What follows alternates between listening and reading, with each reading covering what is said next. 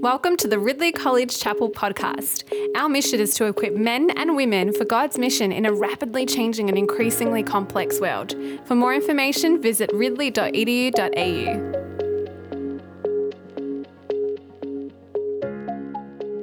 Today our Bible reading is from 1 Peter chapter 5, 1 to 9. 1 Peter chapter 5, 1 to 9. To the elders among you, I appeal as a fellow elder and a witness of Christ's sufferings, who also will share in the glory to be revealed. Be shepherds of God's flock that is under your care, watching over them, not because you must, but because you are willing, as God wants you to be. Not pursuing dishonest gain, but eager to serve, not lording it over those entrusted to you, but being exemplars to the flock. And when the chief shepherd appears, you will receive the crown of glory that will never fade away. In the same way, you who are younger, submit yourselves to your elder.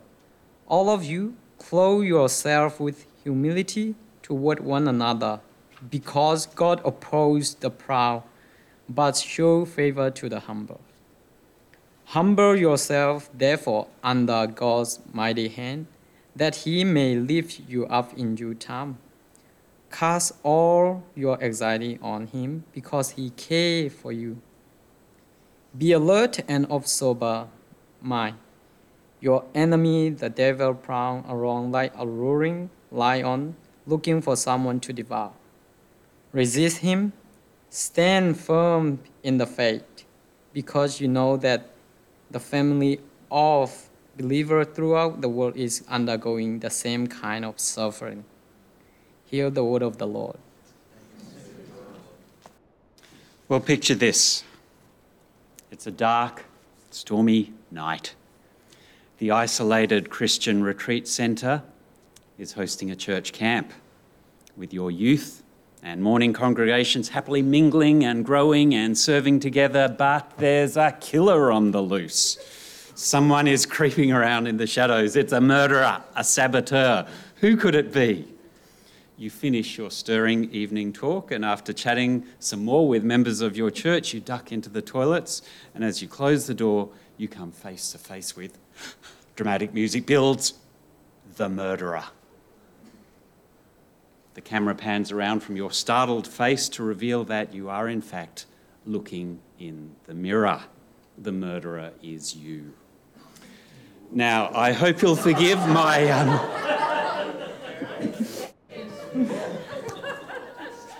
I hope you'll forgive my B-grade murder mystery scenario, but here's the killer truth. One of the greatest threats to your ministry is not the booming megachurch down the street.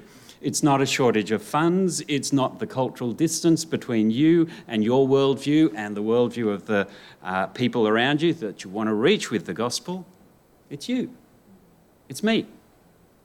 It's the shadow leader within us that has very mixed motives and a warped view of self that can kill our ministries if we let it. See, the thing that causes many leaders to fail is not the external stuff, but the internal stuff. Our blind spots, our unspoken needs, our sins.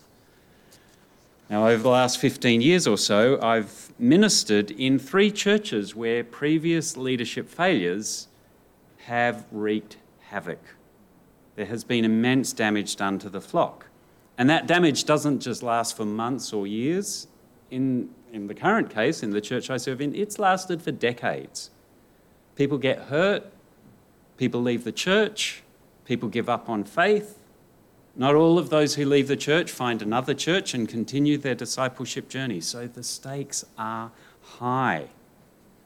And today we're going to reflect on Peter's advice to church leaders. I'm sure it's been shaped by his own leadership failures. Remember, he's the guy who jumped the gun when he thought he understood what Messiah should be and do and told Jesus off for mixing up his game plan. Peter's the guy who for whatever reason, said he didn't know Jesus. Not once, not twice, but 3 times, just to make sure it was clear. I'm confident that Peter shaped his advice for leaders drawing on his own stuff-ups, and he focuses on 3 particular traits that I'd like to work around this morning: accountability, hard attitudes, and resisting temptation. Now, he starts in verse 1 by explicitly addressing elders, but then he casts the net wider in verse 5 and draws in those who are younger. And I think what's actually happening, if you look back to chapter 4, verse 10, he says, each of you should use whatever gift you've received to serve others as faithful stewards of God's grace in its various forms. Leadership is one of those grace expressions, and we all do it in some capacity. If we're doing it well, we are faithfully shepherding God's grace when we meet with someone at school or at home or at church or at hospital, one-on-one, in a small group, in Sunday school, during the main congregation's meeting. There's no setting where this stuff doesn't apply. So firstly, good Christian leadership is accountable. It's accountable to others and accountable to God. Verse 1, Peter says, I appeal as a fellow elder and a witness of Christ's sufferings who will share in the glory to be revealed. See, he appeals as an elder himself to other elders. There's a collegiality about the way he thinks. There's a mutual accountability. And that arises because all leaders have power and authority. And someone has to be accountable for that power and authority and the way it's exercised. And every prominent Christian who's fallen in recent years, from Mark Driscoll to Bill Hybels to the guy who was at the church I'm currently at 20 years ago, they had a problem with accountability, and they didn't exercise it in godly, faithful ways. And so we see in verse 1 and in verse 4 that Christian leadership is anchored between 2 immovable accountability points. Verse 1 hinges on Christ's suffering, and verse 4 is all about Christ's second coming. So Christian leadership is shaped by the cross in the past, and it's shaped by Christ's second coming to judge in the future. The cross makes us accountable because it defines the shape of leadership as self-giving, as self-sacrificing. It's the opposite of self-serving. And verse 4 promises that Jesus, our highest leader, the chief shepherd, is coming back to evaluate our actions as under-shepherds at the end of history. So the quality of the way any of us lead should be fit for eternity. Now that's a heavy burden to put on anyone. And maybe it puts you off. And it should kind of cause you pause, because if you feel its weight, then you've actually understood it and you've got a healthy perspective. But it's the people who don't want to be accountable, who'll sort of brush that aside or deny that or minimise that. They're the worrying ones. That's a warning sign, and that's not healthy. Now, next in verse 2, we see 4 character qualities, 4 heart attitudes for Christian leadership: being caring, watching, willing, and eager to serve. It says, be shepherds of God's flock that is under your care, watching over them, not because you must, but because you're willing, as God wants you to be, not pursuing dishonest gain, but eager to serve. Now, there's a famous passage in the Old Testament prophet Ezekiel, chapter 34, and it's all about the religious leaders of the time in Israel. They were meant to be shepherds, but they weren't good shepherds. They were wild animals. They were the kind of murderers I alluded to in my opening scene. They ruled the flock, that was God's people, harshly and brutally. The shepherds indulged themselves. They gave themselves the best food. They let the sheep get scattered and picked off by predators. Ezekiel told them what he wanted instead.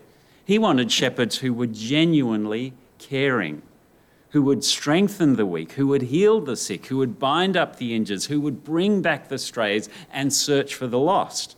Does that sound familiar? That's Jesus, yeah. So Jesus is the pattern for good leadership. Yeah, I like that. And as Christians, we follow Jesus.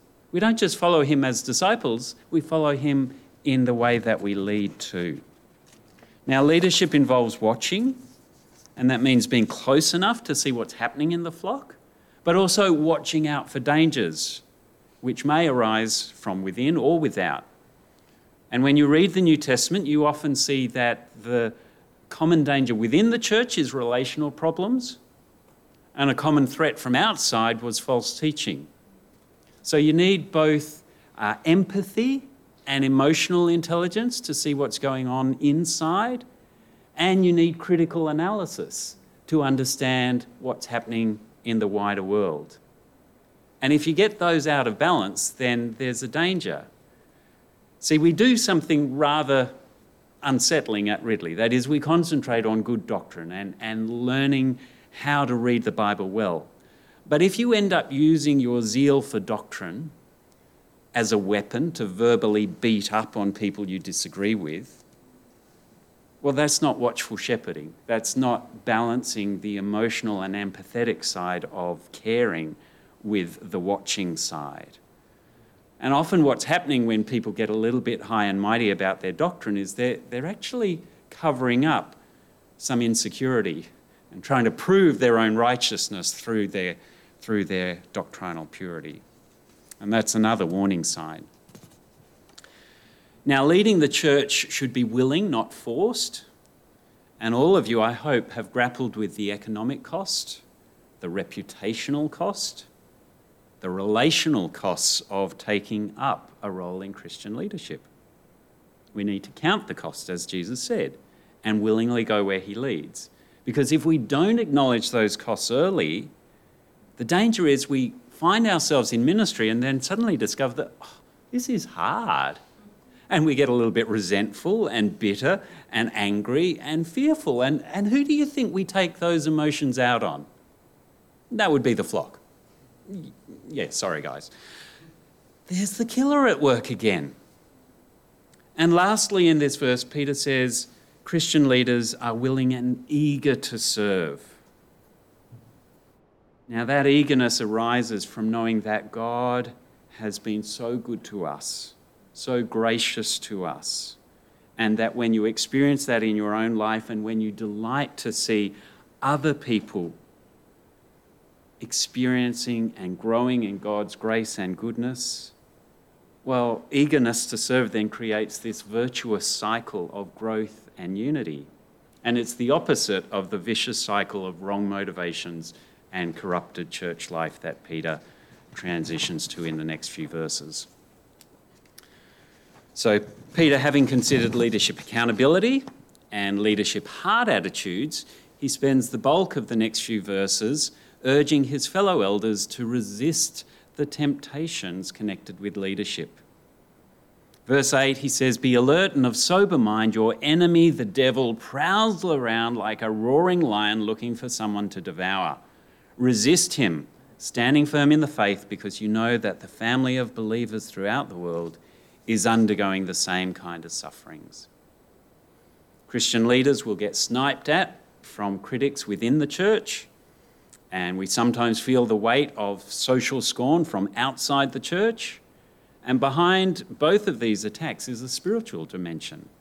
The devil's on the prowl, looking to pick off leaders, because that'll slow the progress of God's kingdom. And Peter mentions a sample of temptations that we might encounter: dishonest gain, power, hypocrisy, pride, and depression. So let's have a little look at each of them. Dishonest gain might be the love of money. I had a student in Indonesia who'd been sponsored through Bible college, but when he got out into his ministry placement, another denomination came along and made him a better offer. So he jumped ship. Dishonest gain. But maybe the dishonest gain that tempts you is emotional rather than financial. You see, if you or I are not secure in ourselves emotionally, if we need that affirmation, those likes, that praise from others to get going, to get up and preach, or to set up the youth group fun night, there are actually plenty of churches where you can pursue the dishonest gain of working to satisfy your own emotional needs. You can seek out and minister to people who will in turn fill up your leaky emotional bucket with their praise and gratitude. But that's dishonest gain, because what you're doing is you're using your flock to meet your emotional needs. And that's not service, that's manipulation. Another temptation is power, pure and simple. Verse 3 says, "Do not lord it over those entrusted to you, but be examples to the flock." I am troubled by leaders who seek power in the church. It suggests, as Mark Sterling from Leadership Network puts it, that the gospel is not enough for them. He talks about ambition and the quest for power as indicating that someone wants more because they're insecure and they don't have enough to satisfy them. But here's the thing, if grace as a gift is not enough to make us content and secure, then nothing ever will be. See, the opposite of ambition and a quest for power is the realization that Jesus has already given us everything that we need or want. We can never gain anything more precious than being adopted into God's family through the loving sacrifice of Jesus. And so a leader who's motivated by grace won't grasp for power, they'll exercise appropriate power with humility and accountability. Now, next, I want to consider the temptation to hypocrisy. Verse 3, it says leaders should be examples to the flock. In other words, don't be a hypocrite who says one thing but does another. Being an example means that your life has to have a level of transparency. But you'll only be that transparent if you're humble enough to let other Christians know how you're really going. Letting yourself be known, letting yourself be accountable. Well, that's why we need prayer triplets and growth groups and peer groups and professional supervision, to spur each other on and call out the sinful tendencies that we'll hide, sometimes even from ourselves. And in verse 5, Peter quotes Proverbs 3, verse 34, and says, "God opposes the proud but shows favour to the humble." Healthy Christian leadership isn't about self-promotion or ladder climbing. It's about humble service, knowing that lives changed for eternity are far more significant than any present-day accolade. And so verse 6, "Humble yourself, therefore, under God's mighty hand, that he may lift you up in due time." Pride, well, that'll put me at the centre of ministry. Humility will put Jesus at the centre. Humility will lift Jesus up and direct the gaze of the people we're serving towards the one who can truly meet their every needs, who will heal them and renew them and fulfill them. So if we keep on exalting Jesus, our ministry will stay in balance. And lastly, there's a temptation which is different to the ones we've looked at so far, which are mostly to think too much of ourselves, and that's to think too little of yourself. It's the danger of anxiety, because it is certainly possible for Christian leaders to get depressed and burnt out and anxious. We feel the weight of expectations, the pain of failure, and the hurt of seeing those that we love and care for lost to sickness and sin. And Christian leaders are very human, and these events can drive us to hide our distress, and sometimes even for people to then self-medicate with alcohol or pornography or gambling or other addictions. And it can turn into a destructive downward spiral. So Peter says in verse 7, "Cast all your anxiety on him because he cares for you." I think one of Peter's greatest moments was also his lowest moment, when he met Jesus on the beach after Jesus rose again. I suspect he was feeling a bit down then, a bit anxious, a bit worried.